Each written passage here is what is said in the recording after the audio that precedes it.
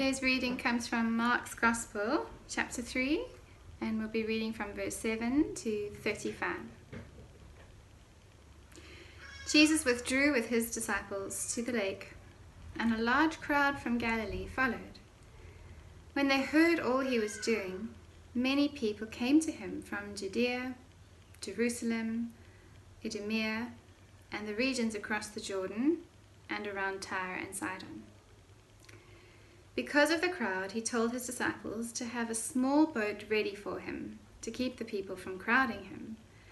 For he had healed many, so that those with diseases were pushing forward to touch him.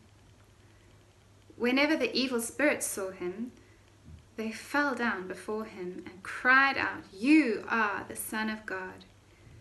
But he gave them strict orders not to tell who he was.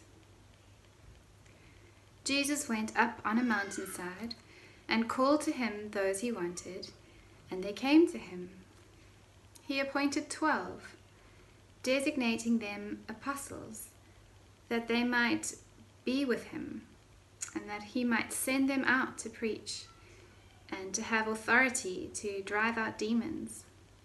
These are the 12 he appointed: Simon, to whom he gave the name Peter, James, son of Zebedee, and his brother John. To them he gave the name Boanerges, which means sons of thunder. Andrew, Philip, Bartholomew, Matthew, Thomas, James, son of Alphaeus, Thaddeus, Simon the Zealot, and Judas Iscariot, who betrayed him. Then Jesus entered a house, and again a crowd gathered, so that he and his disciples were not even able to eat. When his family heard about this, they went to take charge of him, for they said, "He is out of his mind." And the teachers of the law, who came down from Jerusalem, said, "He is possessed by Beelzebub. By the prince of demons, he is driving out demons." So Jesus called them and spoke to them in parables. "How can Satan drive out Satan? If a kingdom is divided against itself, that kingdom cannot stand. If a house is divided against itself, that house cannot stand. And if Satan opposes himself and is divided, he cannot stand. His end has come. In fact, no one can enter a strong man's house and carry off his possessions unless he first ties up the strong man. Then he can rob his house. I tell you the truth, all the sins and blasphemies of men will be forgiven them. But whoever blasphemes against the Holy Spirit will never be forgiven. He is guilty of an eternal sin." He said this because they were saying, "He has an evil spirit." Then Jesus' mother and brothers arrived. Standing outside, they sent someone in to call him. A crowd was sitting around him, and they told him, "Your mother and brothers are outside looking for you." "Who are my mother and my brothers?" he asked. Then he looked at those seated in a circle around him and said, "Here are my mother and my brothers. Whoever does God's will is my brother and sister and mother." Thanks be to God. Good morning, Trinity Church. It is good to be with you again, and I look forward to being in God's Word this morning. Just before we do that, though, let me just say something about next week. Obviously, this morning, some of us are meeting physically at 48 Gordon Road, and we hope that will be able to continue. We hope to be able to add the kids ministry to it next week. And so that is what we're intending to do, and we hope that you will be able to join us. So perhaps just watch this space a little bit for news during the week. I'm going to pray for us, and then we're going to get into Mark chapter 3.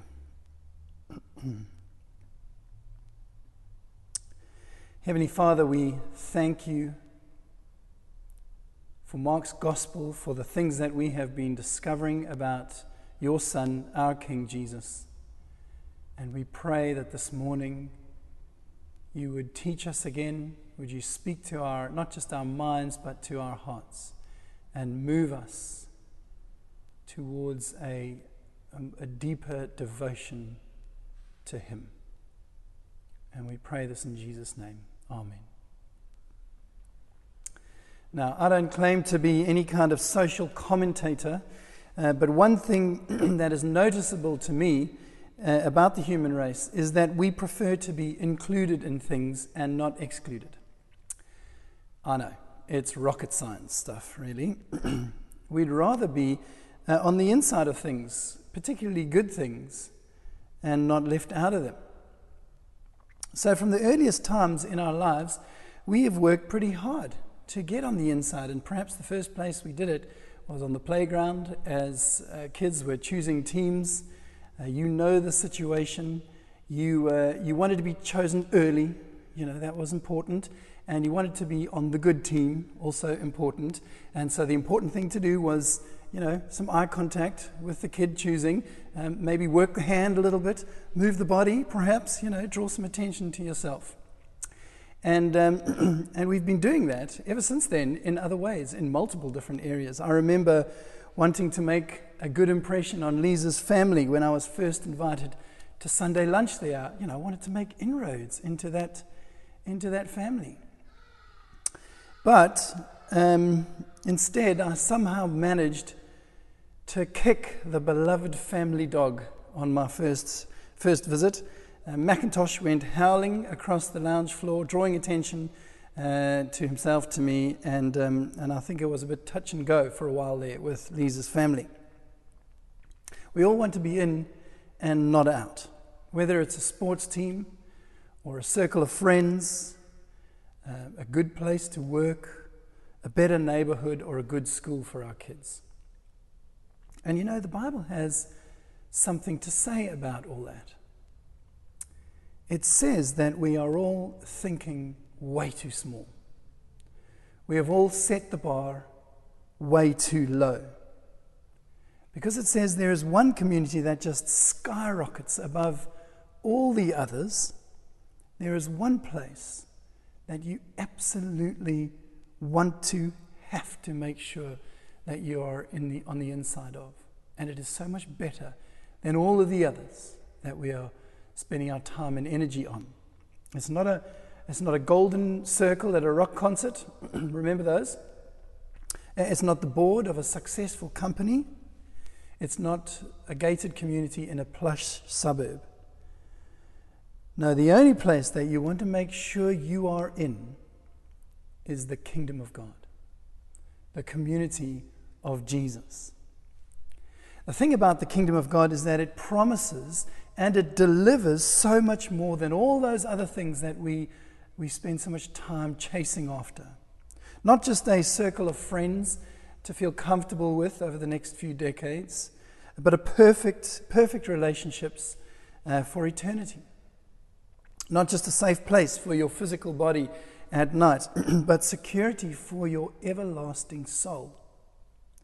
Not just a boosted ego at being one of the select few for this moment, but the satisfying and never-ending love of your Heavenly Father. The kingdom of God, the community of Jesus, makes every other place, every other community, every other family pale by comparison, which is why Jesus urged us all to seek it first and then to trust God with all of those lesser things. Now, it is exactly that kingdom that Jesus came announcing at the beginning of Mark's Gospel. His first quoted words in chapter 1 are, "The kingdom of God is near." And then he went on to give all the evidences of the arrival of that kingdom, which the Old Testament had promised would happen. Diseases being healed, demons being cast out of people, even death being reversed. See, Mark wants us to know that Jesus is the one who has brought God's kingdom into our world. He is the one establishing a new community and making it accessible to all. And so the obvious question for anyone reading this passage or hearing Jesus' words is, how do we get a place? How do we get in on this new community of Jesus's? And the answer, which will need some fleshing out, is that entry into this community has everything to do with Jesus himself.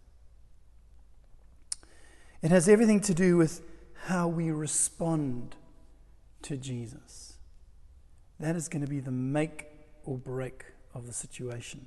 And we've already seen quite a spectrum of responses to Jesus in Mark's gospel. Today we're going to see a whole lot more. Lately we've seen a lot of hostility towards Jesus, a lot of rejection. But in our passage this morning we'll see that does nothing to stop Jesus from what he has come to do.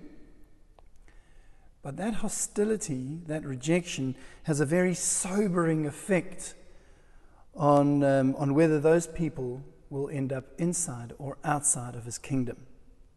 And that's going to be an important lesson for us to learn this morning, to be reminded of this morning. So as we work through these verses, won't you see two big things that Jesus is doing? And the first is this. We see the unstoppable Jesus establishing God's new community. In verse 7, Jesus withdraws to the lake, perhaps because he's tired and needing some rest, perhaps because of all the opposition he's been facing, and the temperature in the room has gotten just a little bit too much. He wants it to drop a little bit, so he heads off to the lake. If it is rest that he's after, he certainly doesn't get it. Mark tells us that the crowds follow him, not just from Galilee, which was his own region, but from Judea, Jerusalem, Idumea, the regions across Jordan around Tyre and Sidon. You see, Jesus has become a sensation. His fame is spreading much further than the fame of John the Baptist. If you remember, he got crowds from Jerusalem and Judea, but Jesus is making headlines well beyond the borders of Israel. And the crowds, they're just flocking to him from all over. And not only that, Jesus is also making waves in the underworld. Mark says in verse 11 that whenever the evil spirits saw him, they fell down before him and cried out, "You are the Son of God." But he gave them strict orders not to tell anyone about him. Now, we've already seen these things happen. Demons being cast out, diseases being healed. We've seen individual examples of these back in chapter 1 and 2. So why is Mark putting all of this here again at the beginning of chapter 3? Well, it's going to help us to remember the immediate context. Just before this, we saw a string of encounters where the tide of opposition is swelling against Jesus. And that opposition is coming from the most powerful section of society, from the religious leaders. And last week, we saw them peppering Jesus with questions. And their hostility, their opposition, really climaxes in chapter 3, verse 6, just before our passage began, where they go out together to plot to kill Jesus. And if you were reading this for the first time, you would be forgiven for thinking, Jesus is done for, man. This is a bad situation. But then we get to the beginning of our passage, these verses 13 to 19. And we see that Jesus is still doing what he's always been doing. He's still popular. In fact, he is wildly more popular than ever before. His fame is spreading everywhere. And he's still powerful. Diseases are still fleeing from him. Demons are sent packing. It is as if Mark is giving us another little reminder as to where real power actually lies. He's saying to us, did you think that Jesus' enemies were getting the upper hand? Don't be so fooled. And we can ask the same questions as we survey our world today, Does it look to you as though the world has been overcome by evil, overpowered? As you read the ghastly headlines sometimes, do you worry about where it is all headed and whether there's any sort of control or any pullback from the extent of it all? Whether there will ever be any justice or restoration from the evil that's happened? Well, Mark says, don't let yourselves be fooled. Even now, every disease that plagues our world has a shelf life. Even now, the underworld knows that its days are numbered. Jesus has never, not once, been halted in what he was doing. His unstoppable mission continues. And we see the next phase of that mission in verse 13. We see Jesus going up a mountainside. And there's a noticeable change in the flow of action, the direction of action, if you like. No more people pushing forward to try and get to Jesus and touch him. Instead, we see the irresistible pull of Jesus. We see him with all the initiative, calling to himself those he wanted, and they come to him. And that is how it is. And not just with apostles, which we'll see in a moment was a unique calling. This is how it works with everyone who comes into Christ's kingdom. If you are a Christian today, it is because God knew you long before you knew him. It's because he set his love on you long before you ever thought to return it. It is a truth to make us really humble, because left to myself, I would have just kept on choosing a path away from God in my sin. And it's a truth to make us really thankful that God would take the initiative and reach out to you and me and bring us back into relationship, loving relationship with him. Now, the calling of these apostles was a unique and special event. The way that Mark tells the story, really, it should ring some Old Testament bells for us. 12 leaders, just like the 12 tribes of Israel, drawn together on a mountainside, just like Israel was done at the foot of Mount Sinai with Moses. Mark wants us to see what Jesus is doing here. Off the back of Israel's rejection, he is doing something new. As we saw last week with the parable of the wine and the wineskins, the new wine and the new wineskins, Jesus is establishing a new community. He chooses the apostles whose job will be to go out and to preach the good news of the kingdom alongside him. And they will also be given the same power to show people that that kingdom is in fact coming. It is the power to cast out demons. It's a special appointment, which will require special training. And that's what they get in verse 14. We're told that Jesus appointed 12 that they may be with him. See, from now on, Jesus will invest himself mainly in these 12 men. They'll go with him where he goes. They'll listen to his every word. They'll learn his ways, so that when the time comes for him to leave the world, they'll be ready to lead God's new community. And it's noticeable, isn't it, just how ordinary these men were. I mean, we don't know much about them. In fact, there are some that we only know their names. But what we know of the others suggests that they were nothing spectacular. No great learning amongst them. Four fishermen amongst them. No great standing in society. One of them was a dregs of society tax collector. No self-respecting HR manager would have put this lot together. If this was an international soccer team being picked, this is Coach Jesus looking past all the Ronaldos and the Messis and selecting the guys from Maritzburg United. It's a good reminder that God has always used the ordinary and the unimpressive to get his kingdom work done. As Paul wrote to the Corinthians, it's not the wise, not the influential, not those of noble birth, but the foolish and the weak. That is who God uses. That is how God works. Even today, as he puts you and me into positions and as he gives us opportunities that we feel thoroughly unqualified to carry out. It's a reminder which I so often am so slow to catch on to about where the real power lies. It is with the unstoppable Jesus, who in the face of Israel's opposition and rejection established a new community for those who would humble themselves and come to him in repentance and faith. Now, 12 men looks pretty small and unimpressive, and it was.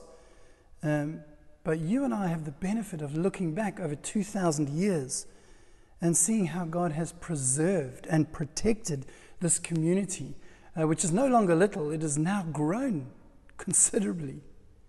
We have the privilege of seeing how those apostles who were equipped by Jesus and then strengthened by his Spirit would be the foundation for what the Apostle Peter calls a spiritual house.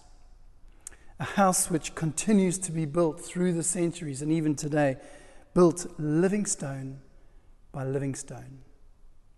What a privilege for you and I to be drawn into that spiritual house, to be one of those living stones added to this new community, a community of very ordinary people, but of extraordinary blessing. So how can we be sure, if we're not sure this morning, how can we be sure that we are built into this house, that we are a part of it, that we are a living stone? Well, the next two stories that Mark tells help us with that. And secondly, won't you see that the rejected Jesus discloses who is in and out of God's new community? Well, Jesus is off the mountainside now, and he is in a house. Probably it's the same house he was in the town of Capernaum back in chapter 2. Once again, it's a crowded house. I imagine the owner was looking rather nervously at his recently repaired roof, listening out for any scratching sounds. But this story won't go the same way that one did back in chapter 2. No, Mark tells us about Jesus' family, who isn't actually there, not even there on this occasion. But they have heard about what's going on with Jesus, and they decide it is time to intervene. I suppose, they were getting all the news. It was filtering back to Nazareth about Jesus' non-stop nomadic lifestyle, about the miracles that he'd been doing, about the controversial things that he had been teaching everyone, and about the religious pot that he had been stirring. And if verse 21 is anything to go by, well, Jesus' family believe he has gone too far. Mark says they went to take charge of him, for they said he is out of his mind. Now, those are strong words.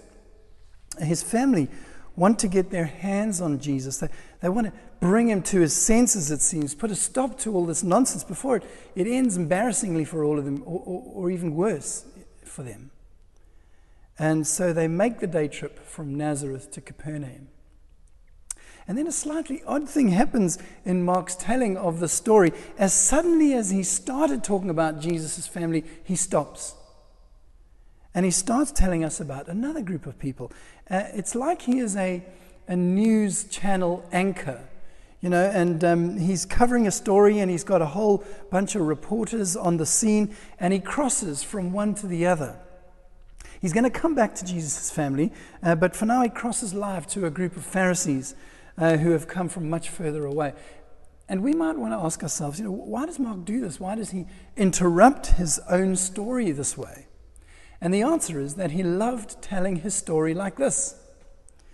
He does it a few times throughout the gospel, and he sort of takes one story about Jesus and inserts it into another one, because he has a point to make. And joining these two stories together is going to help him to really ram that point home. So we cross live to the teachers of the law who have come all the way from Jerusalem. And the accusations coming out of their mouths are much more serious. It's interesting that they don't deny Jesus' power here. They are just trying to explain it away.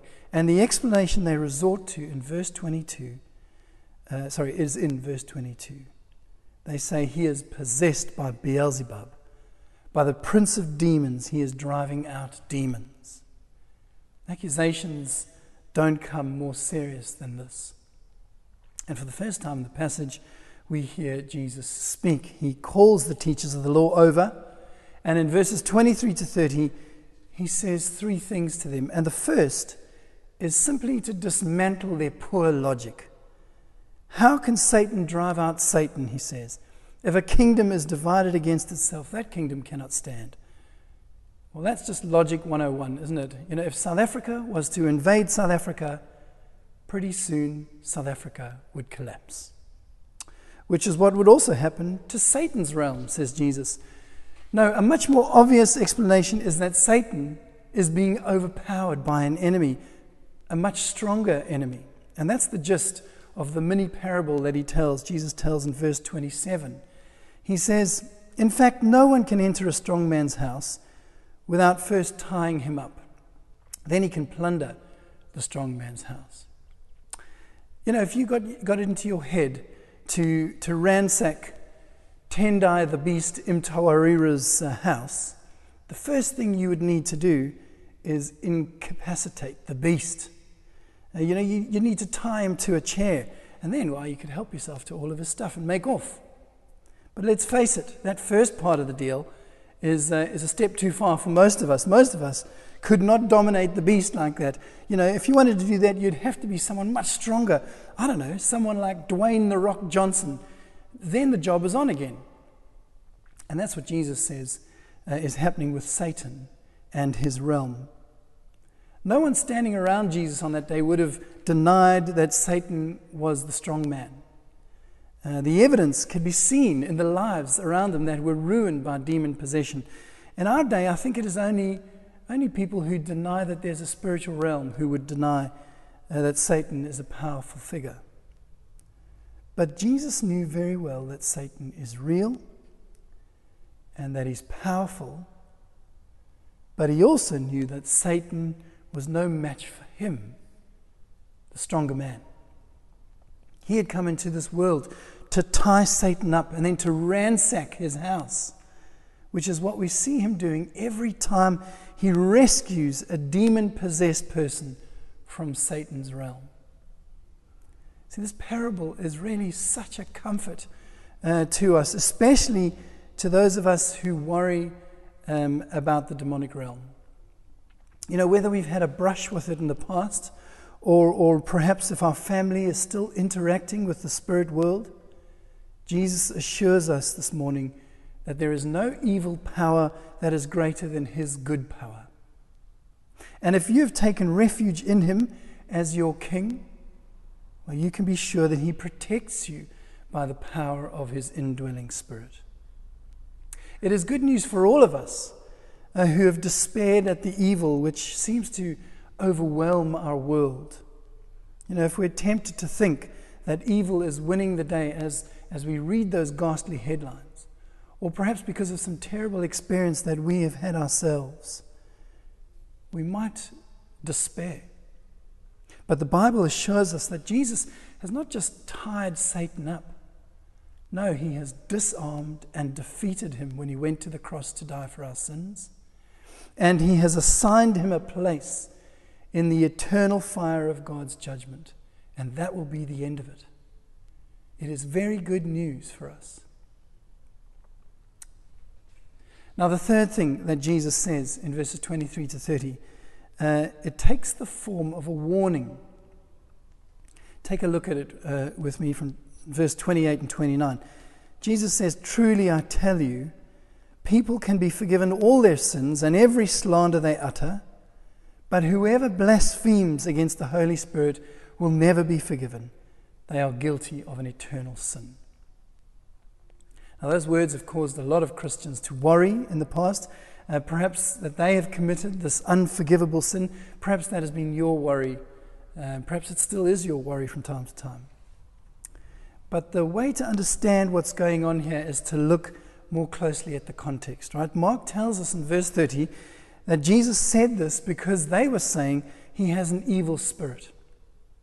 In other words, they were seeing the good things that Jesus was doing by the power of the Holy Spirit in him. And instead of marveling at his wonderful power, they were putting him in the same camp as Satan. They were calling good evil. And these weren't, just off-the-cuff accusations from them, which they might feel bad about later. No, No, these were people who had stubbornly refused opportunity after opportunity to turn to Jesus as King. Just a chapter ago, Jesus had claimed the authority to forgive sin. But now he says that the one kind of sin he will never forgive is an ongoing, unrelenting rejection of him as God's King, as God's Spirit-empowered King. And so verse 29 is a sober warning to all who find themselves in that boat. People whose stubborn rejection of Jesus is settling in deeper and deeper and deeper. But if you are someone who worries that you might have committed this unforgivable sin, well, that worry in itself is a good indication that this isn't you. Someone who is sorry for their sins, troubled by their sins, should instead find comfort in verse 28. You can be forgiven for all your sins and for every slander that you have uttered. And with that, Mark crosses back live to the family of Jesus. They've arrived in Capernaum, and in verse 31, they are standing outside the house. They send a message in to bring Jesus out. And I wonder if his reply in verses 33 and 34 made you feel just a little bit uncomfortable. He says, who are my mother and my brothers? And then he looked around at those seated in a circle around him and said, here are my mother and brothers. Whoever does God's will is my brother and sister and mother. Now you would think that if anyone can bank on access to Jesus, it would be his biological family, right? His mother and his brothers. But with these words said to these disciples, or said to this crowded room, Jesus warns the world that access to him, inclusion in his family, in his community, into his kingdom, doesn't depend on the criteria that we might expect. It's not about family ties. It's not about a religious track record. It is not about geographical proximity or cultural similarities. In our own context, Jesus would say, it is not about growing up in a Christian family. It is not about having been baptized as a baby and then maybe confirmed as a teenager. It's not even about coming along to church every Sunday and setting out the chairs each week. It is also not about agreeing with the moral code of Jesus and trying your best to live up to it. All of those things can have the effect of making us think that we have some kind of claim on Jesus. Well, look at me, Lord. Look at my track record. Now surely you owe me some kind of acceptance, some kind of inclusion. But Jesus would say, you're not on the inside yet. Not because of any of those things. Actually, you are standing with his biological family on the outside still of his kingdom. More soberingly, you are in the same camp as those religious leaders and their blasphemous accusations. You see, the reason that Mark puts these two stories together is to show us that all rejection of Jesus is the same. Whether we shake our fists at him and accuse him violently or viciously, or we set ourselves up against him quite respectably. We say, come on, Jesus, you're going too far now. This is more reasonable. It is all the same. All rejection is the same. And it all puts us outside of the room, outside of the family, outside of the community, outside of his kingdom. So what does it take then to come in? Well, according to verse 34, we need to be found at the feet of Jesus, listening to his words, doing the will of God, which translated means we need to have turned our lives over to him and to his authority. The amazing thing is that being included in the family and the community, the kingdom of Jesus, is not hard. It couldn't be easier, actually. There is no work that we need to do. Jesus has done the impossible work of paying for our sins at the cross and securing our forgiveness. All we need to do is respond to that call that he makes right at the beginning of Mark's gospel when he says the kingdom is near. Remember what he followed that with? He said, repent and believe the good news. You see, when we do that, once we have entrusted our lives to his sovereign care, we will find that we ourselves are in a close and loving relationship with him. Our experience of Christianity will become less a sort of grudging, box-ticking exercise that we need to do and then get on with the rest of our lives. No, it'll become something joyful, something relational. We'll love to hear the wise and gracious words of our King as we open up the Bible. We'll be listening for them. And we will gratefully put them into practice, which is not to say that it'll be easy, but we will see without doubt that this is the best way to live. It comes from a loving and gracious King.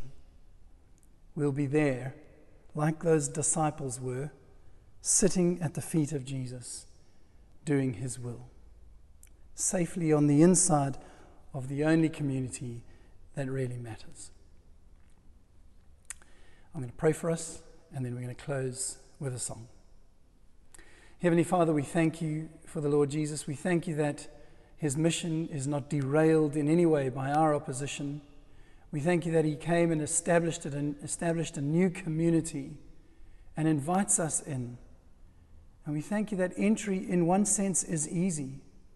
He calls us simply to put our trust in him, to hand over the reins of our lives to him, and then to know that you have done everything necessary for us to be there. And so I pray, Lord, that if there are those amongst us who still need to entrust our lives to the authority of Jesus, that you would help them to think about that this morning and to do it. And I pray for those of us who have already done it, that we would be comforted and drawn closer into a loving relationship where it is a joyful thing to do your will. And I pray this all in Jesus' name. Amen.